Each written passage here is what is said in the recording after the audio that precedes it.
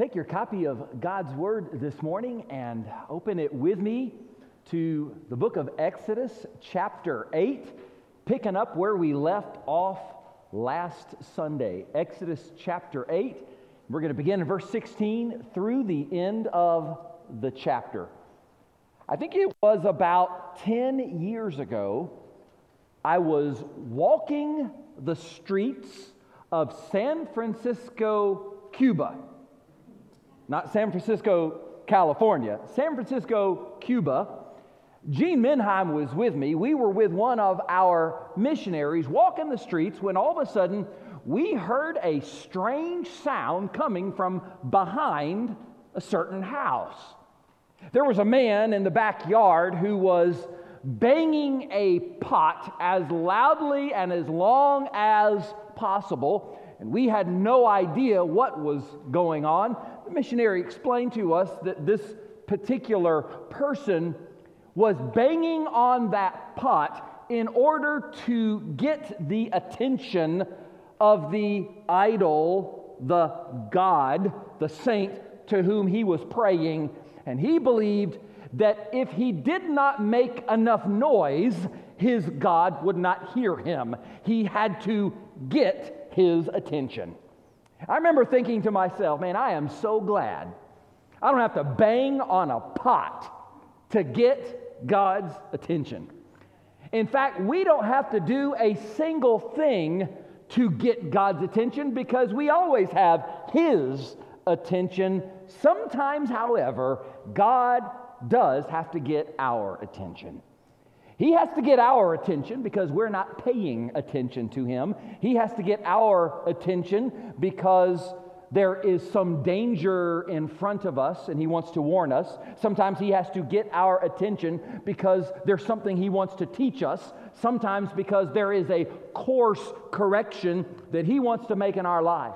But you think about all of the different people whose attention God had to get in different ways throughout the Bible. Jonah was running from God, and God got his attention using a storm and a great fish. We know that God got Paul's attention with a blinding light. God got Peter's attention on one occasion by means of a very strange dream. We know that God got Belshazzar's attention in the book of Daniel with handwriting on a wall. We've already seen how God got Moses' attention one time using a burning bush. There are numerous ways in which God will do it. He doesn't always use the same things or act in the same ways, but God has numerous means at His disposal to get our attention whenever He wants to. And I don't know about you, but I've experienced this in my life on a personal level. In our scripture this morning, we see that God is once again getting the attention of Pharaoh and Egypt and even Israel as well. We began to look at these 10 plagues. These are 10 supernatural acts, 10 things that God did to strike Egypt. And He does this not only to bring His people out of Egypt so that He can bring them into the promised land. God does this in order to teach them that He alone is God. We saw last week that when God is getting our attention, sometimes He uses people around us. When God wanted to get Pharaoh's attention, He used the preaching of Moses. He used the praying of Moses in part in order to do it. Sometimes when God's getting our attention, He is exposing idols around us, those things that we trust in instead of God. And when God is getting our attention, there's always some kind of response that is going to be required from us. Well, this morning we're going to look at the next 2 plagues. I initially thought we'd get a little bit further, but we're not. We're going to look at the next 2 plagues, and there are several more lessons that I want us to see about when God is getting your attention. And I want you to notice that when God is getting your attention, He speaks decisively. He speaks decisively. Look at chapter 8, verse 16. So the Lord said to Moses, say to Aaron, stretch out your rod and strike the dust of the land, so that it may become lice throughout all the land of Egypt. And they did so. For Aaron stretched out his hand with his rod and struck the dust of the earth, and it became lice on man and beast. All the dust of the land became lice throughout all the land of Egypt. Now, this is one of the few times in these plagues that the plague was not announced in advance. This plague was not announced and it was not explained, in part because I believe this plague really did not require an explanation. The Bible says that Aaron held out his rod, struck the ground, and in one moment, the dust became lice. Now, this translation says lice. Other translations say gnats. I don't know about you, but I don't care for any of the above. But just as God used dust to create these bugs, God, before that, had taken the dust to create the first man. And by the way, if you believe that God could do that in Genesis, you should have no problem believing that he could do it in Exodus as well. And I mentioned last week that all of these plagues had in mind exposing the Egyptian gods as false. Now, this plague discredited one particular god in the Egyptian pantheon whose name was Geb. The Egyptians believed that Geb was the god of the soil, the god of the dust. And to them, it was very important. If you wanted the ground to produce an abundant harvest, you'd better recognize Geb. You'd better worship Geb. You had better pray to Geb. And so I want you to notice what God does. God took Geb and turned it into lice. God took one of their gods and made it repulsive to them. And it says in verse 17 that man and beast were covered with lice. This is repeated again in verse 18. God covered them in these bugs in order to send them a message. This kind of reminds me of that time several years ago, 4 or 5 years ago. I was preaching in Haiti, and I went to this very small village out in the middle of nowhere. They did not have electricity, and so we had to bring a generator, and we had just enough power for sound and one light bulb, which they put right over my head so that I could read my Bible as I preached. Well, you know what happens when you are in the middle of nowhere and there is one and only one light? Every bug in town comes to pay you a visit. And so I had bugs all over my head. I had bugs trying to crawl on my face. I had bugs on my shirt, on my arms. It was like an episode of Fear Factor. And let me tell you, from personal experience, when your whole body is covered in bugs, it is very hard for you to think about anything else. That is exactly what God was doing here. This plague was not something that you were going to get used to. God put them in a situation in which all they could do every moment of the day was think about this God that Moses had introduced to them, Yahweh.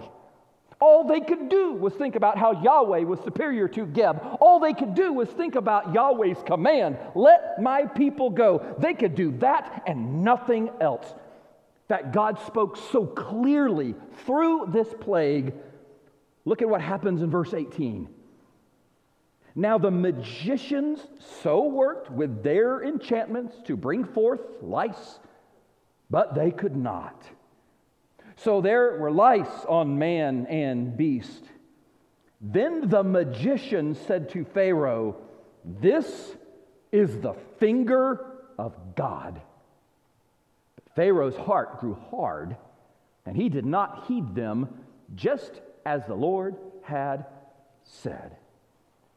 The third plague came along. Pharaoh did exactly what he did after the first two plagues. He called all of his magicians out and said, I want you to do your thing. And so they brought out their staff and they said their magic words. And unlike the first two plagues, the Bible says that this time they were unable to do it. And this is the first of the plagues that they were not able to replicate. They could not do it because Satan's power has limits. Yes, he is powerful.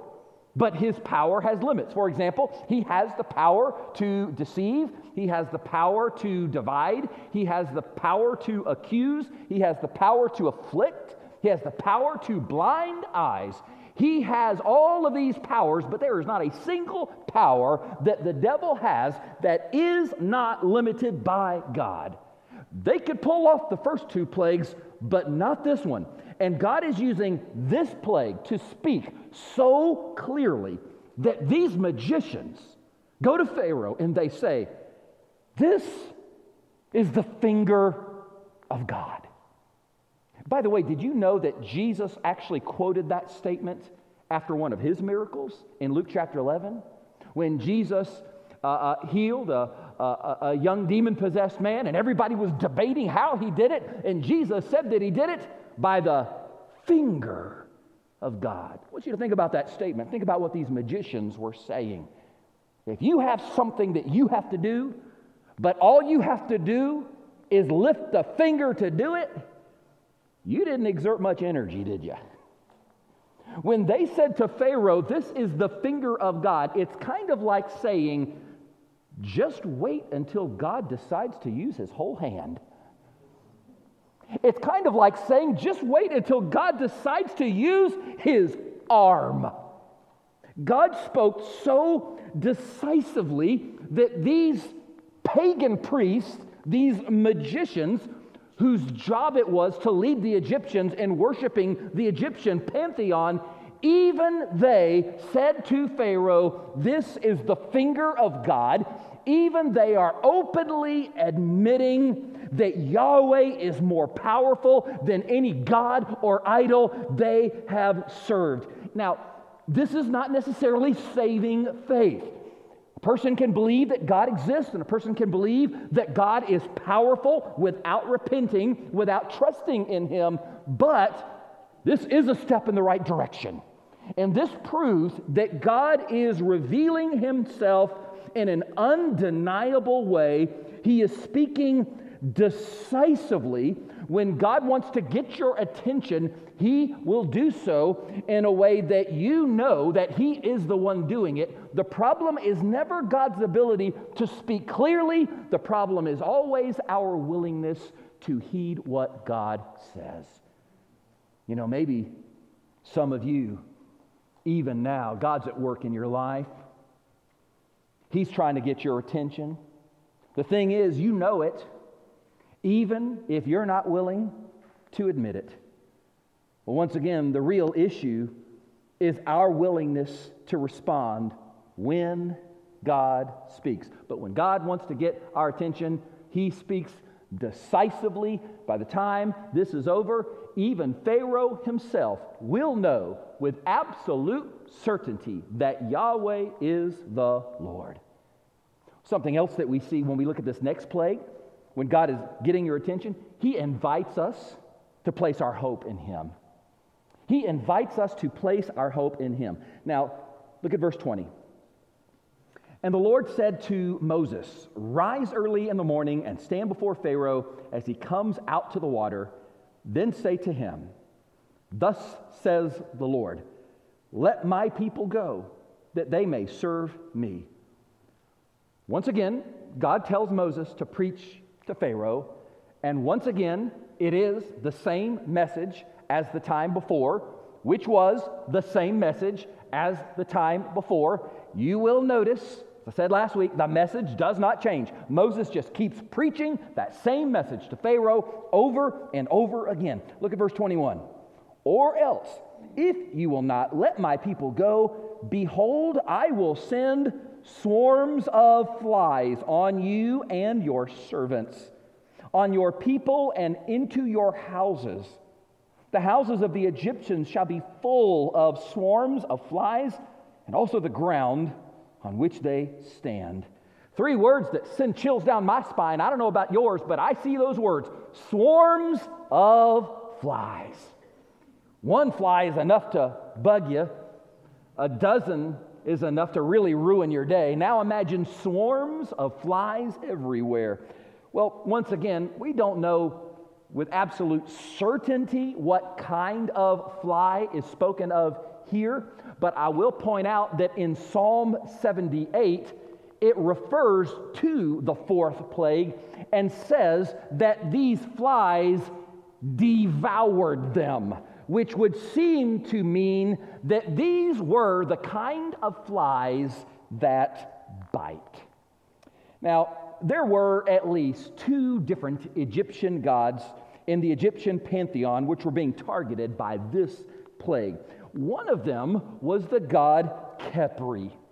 Khepri was always depicted as a beetle. Take a look at this picture, literally carved into stone, this beetle representing Khepri. You see it in hieroglyphics, you see it in the pyramids. I have another picture here. This was actually an artifact that was discovered in King Tutankhamun's burial chamber. But I want you to notice you have this flying beetle and it's pushing something forward. You notice that circle, that represents the sun, because they believed that Khepri was the god who made the sun to rise and set every day. They believed that Khepri was the one who caused the seasons to come and go in their adequate times. They believed that Khepri was the god who brought about order to the universe. So what does God do? God uses these flies to bring about not order, but disorder. And once again, God takes their God, He puts it on trial, and it is found to be false. Now, there was another Egyptian god that was probably being targeted by this particular plague, and that was Beelzebub. Now, if you read in the New Testament, you see that the Jews in the 1st century, they believed that Beelzebub was just another name for Satan. Now, in Egypt, when they referred to Beelzebub, in the days of Moses, that was the name of their god, which literally meant Lord of the Flies. Just like the book, Lord of the Flies. And they called him that because they believed that this was the God who would hold off the swarms of flies. This was the God who held off natural disasters. They believed that Beelzebub was their guardian, the one who protected them. Well, notice what God does about this. God is going to show them where real protection lies. Verse 22 says, "And in that day I will set apart the land of Goshen, in which my people dwell, that no swarms of flies shall be there, in order that you may know that I am the Lord in the midst of the land. I will make a difference between my people and your people. Tomorrow this sign shall be." And the Lord did so.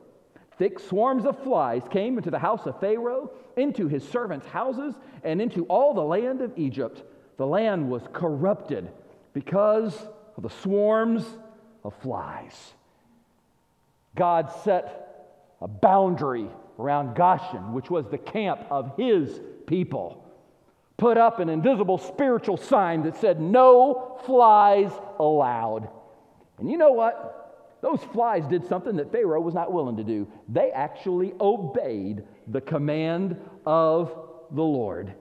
The Egyptians, they had flies buzzing in their ears all day long, but you couldn't find any flies in Goshen.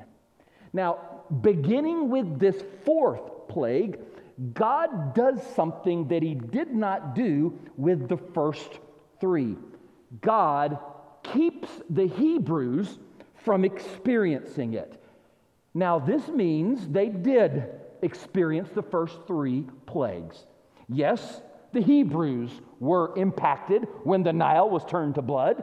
The Hebrews were affected by all of the frogs and by the lice. But from this point forward, the plagues do not affect God's people. Now, a lot of people will ask the question, why did God allow His people to endure some of the plagues, but not these other plagues? And the Bible doesn't tell us completely why God did it this way, but let me remind you of something. God knows what He is doing. God knows exactly what He wants to accomplish and what it's going to take in order to do it. God knows what buttons to push in our lives. God knows what effect any given trial will have in our lives. He knows how much any given person can bear by God's grace, and God takes all of that into account, which, by the way, is why sometimes you'll see someone who has to go through one kind of trial that maybe nobody else has to experience. And you'll see somebody else going through a different trial that no one else has to experience. God takes all of that into account. He knows what He is doing. Now, in this case, God told Pharaoh the lesson that he was supposed to learn from this. He said in verse 23, I'm going to make a distinction between my people and your people. My people, the people of Yahweh, they are protected. Your people, Pharaoh's people, they are not protected. And we see this difference in how God deals with His people versus how God deals with those who are not His people. And by the way, that's still true today. God still does that the same way. God deals with those who are in Christ. He deals with His people according to mercy and grace. He deals with those who are not in Christ on the basis of their sin. Now, God does it this way. He didn't have to, but God does it this way in order to show them where real protection lies. God is saying to Pharaoh, and God is saying to the Egyptians, that Khepri is not the one who gives you order. So stop trusting in him and put your hope in me. God is doing all this in order to tell them Beelzebub is not the one who protects you. I'm the one who protects you. So stop trusting in him and put your hope in me. And we still have to deal with this same temptation in our lives. We still deal with this temptation to hope in that thing or that person other than God for our protection. And when we do, God is willing to allow our protection to fail. We put our trust in the economy, it'll crash. We put our trust in government, it'll fall. We put our trust in our defenses, they will fail. Listen, this world will never give you the security that you are longing for. So stop expecting this world to deliver on what it is never going to be able to do, and put your trust in God. He is the one who can bring order to all of our chaos. He is the one who can protect us, and His protection never fails. Sometimes when God is getting our attention, He does so in order to invite us to put our hopes in Him alone. But there's one more thing that I want you to see that we need to remember when God is getting your attention. When God's getting your attention, compromise is not an option. We need to remember, compromise is not an option. Look at verse 25. Then Pharaoh called for Moses and Aaron and said, "Go, sacrifice to your God in the land." It's interesting, Pharaoh didn't even bother calling his magicians this time because he has now learned that they cannot help him. He now understands that only Yahweh can help him. So he calls to Moses, and notice what he said, "Go sacrifice in the land." In other words, you want to worship Yahweh? Fine. You want to sacrifice to your God? Okay. Under one condition: stay in Egypt. See a problem with that? I do. You see, this part of the command was not let my people sacrifice, it was let my people go. Now, Moses at this point, if you read on, he tries to talk some common sense into Pharaoh, and he says, well, we can't sacrifice here because the animals that we're going to sacrifice, the Egyptians consider sacred, and if we slaughter them and they see us, they're going to get mad, there might be a riot. That won't work. And so Pharaoh, in verse 28, so Pharaoh said, I will let you go, that you may sacrifice to the Lord your God in the wilderness only, and there's your problem right there, only you shall not go very far away. Intercede for me. This time Pharaoh said, okay, I will let you go, but not too far. I'll let you go, but you stay close enough so that my army can keep their eyes on you. And once again, there's a problem. You see, God didn't send Moses to Israel so that he would partially deliver them. God sent Moses to Egypt because God intended to completely deliver them. Do you understand that God did not send his son Jesus Christ to die on the cross for us in order to partially deliver us from sin, to partially deliver us from death and from hell? God sent his son to deliver us completely. I love what Charles Spurgeon, that great British preacher, said about this. He said, Christ did not come to make sin less tolerable, to make hell less hot, to make our lusts less mighty, but to put all these things far away from his people. The deliverance must be complete, or else there shall be no deliverance at all. That was true for Israel and Egypt, and it's true for us today. God is not in the business of partial deliverance. It is complete deliverance in Christ, or none at all. Once again, the Bible says that Pharaoh hears this. Once again, he asked for prayer. Just like we saw last week, Moses prayed for the land. God answered his prayer. It was after Moses prayed that God caused the plague to end. And once again, just like last week, Pharaoh, this time the Bible says he hardened his heart. Other times it says God hardened his heart. This time it says he hardened his heart. He is responsible, in other words, for his actions. He hardened his heart, and he would not let them go. But I want you to think about what Pharaoh is doing.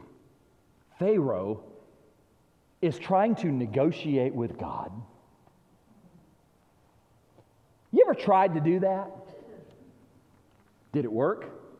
No. Pharaoh is saying to God, here's what I'll do. I'll give you a little bit of what you want. You give me a little bit of what I want, and we'll meet in the middle. A lot of people have adopted this way of thinking. There are a lot of people who are willing to dip their toe in the water as long as they don't have to jump in completely. A lot of people who would say, sure, I'm willing to offer God some sacrifices as long as I get to stay in Egypt. I'll offer God some of my life, some of my time, some of my allegiance, as long as I can remain in my sin and say or do whatever I want. People are still trying to negotiate with God, and it doesn't work. Listen to me carefully.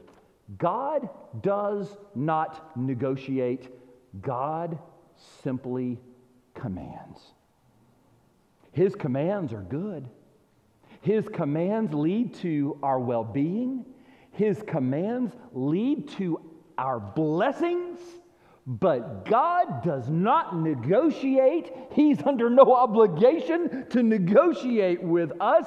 He doesn't negotiate. He simply commands. And ladies and gentlemen, God has not given us the option of compromising with this world. He hasn't given us the option of compromising when it comes to morality. He hasn't given us the option of compromising when it comes to absolute truth. He hasn't given us the option of compromising when it comes to our conduct, how we live our lives. He hasn't given us the option of compromising when it comes to the gospel, and He has not given us the option of compromising when it comes to the lordship of Jesus Christ. Because He is either Lord of all or He is not Lord at all. You remember what Jesus said? If any man would come after me, let him deny himself, take up his cross, and follow me. You know, you see a man or woman carrying their cross, they've given up everything. Their rights, their agenda, their plans, and there is no compromise. 2,000 years ago, Jesus came from heaven to earth. He did not compromise, not a single command from the Father. He did not compromise His mission. He did not compromise a single letter of God's Word. And when He faced the cross, He did not compromise. He drank every ounce of God's wrath for our sin, shed every drop of blood that He had until He could say, "It is finished." And it is because Jesus did not compromise that the door to heaven is open for you and for me, and for whosoever will confess Him and receive Him as Lord of their lives. Would you join me as we pray? Our Heavenly Father, we thank You for Your Word. And we thank You, dear God, that even in these plagues, which are terrible, and as we read further, they get worse. But even in these plagues in which we see judgment, we also see mercy. We see You sparing Your people. We see the preaching in Pharaoh's ears. We see the opportunity that is given repeatedly to repent and be saved. And we thank You, Lord, that even in these plagues, You extend that offer of repentance and salvation to the Egyptians, and today, in the midst of a world that is broken, as we're going through our own version of a modern day plague, even now, God, You extend that offer of forgiveness and salvation to whosoever will call upon the name of the Lord and be saved. So, Father, I pray right now for anyone in this room who's been negotiating with You, and I have to think that probably there are some here today in this crowd and those that are watching online, there are some here today who have been doing just that. Those who've been trying to negotiate, those who've been trying to meet You in the middle, those who have been trying to call the shots or set the terms, those who've been trying to compromise with this world, help them to see it doesn't work. That You are calling us to take up our cross, to follow Jesus. And it is costly, but oh, is it worth it? And so I pray for that man or woman or boy and girl who even today needs to take that step and call upon Jesus as Lord of their lives, as Lord of all. May You knock on the door of their heart. This would be truly their day of salvation. And God, would You help all of us to see those areas of partial obedience in our lives. Help us to see those areas of partial commitment so that we would repent of that and turn away from that afresh and anew and just follow you. We thank you, God. We praise you. In Jesus' name, amen.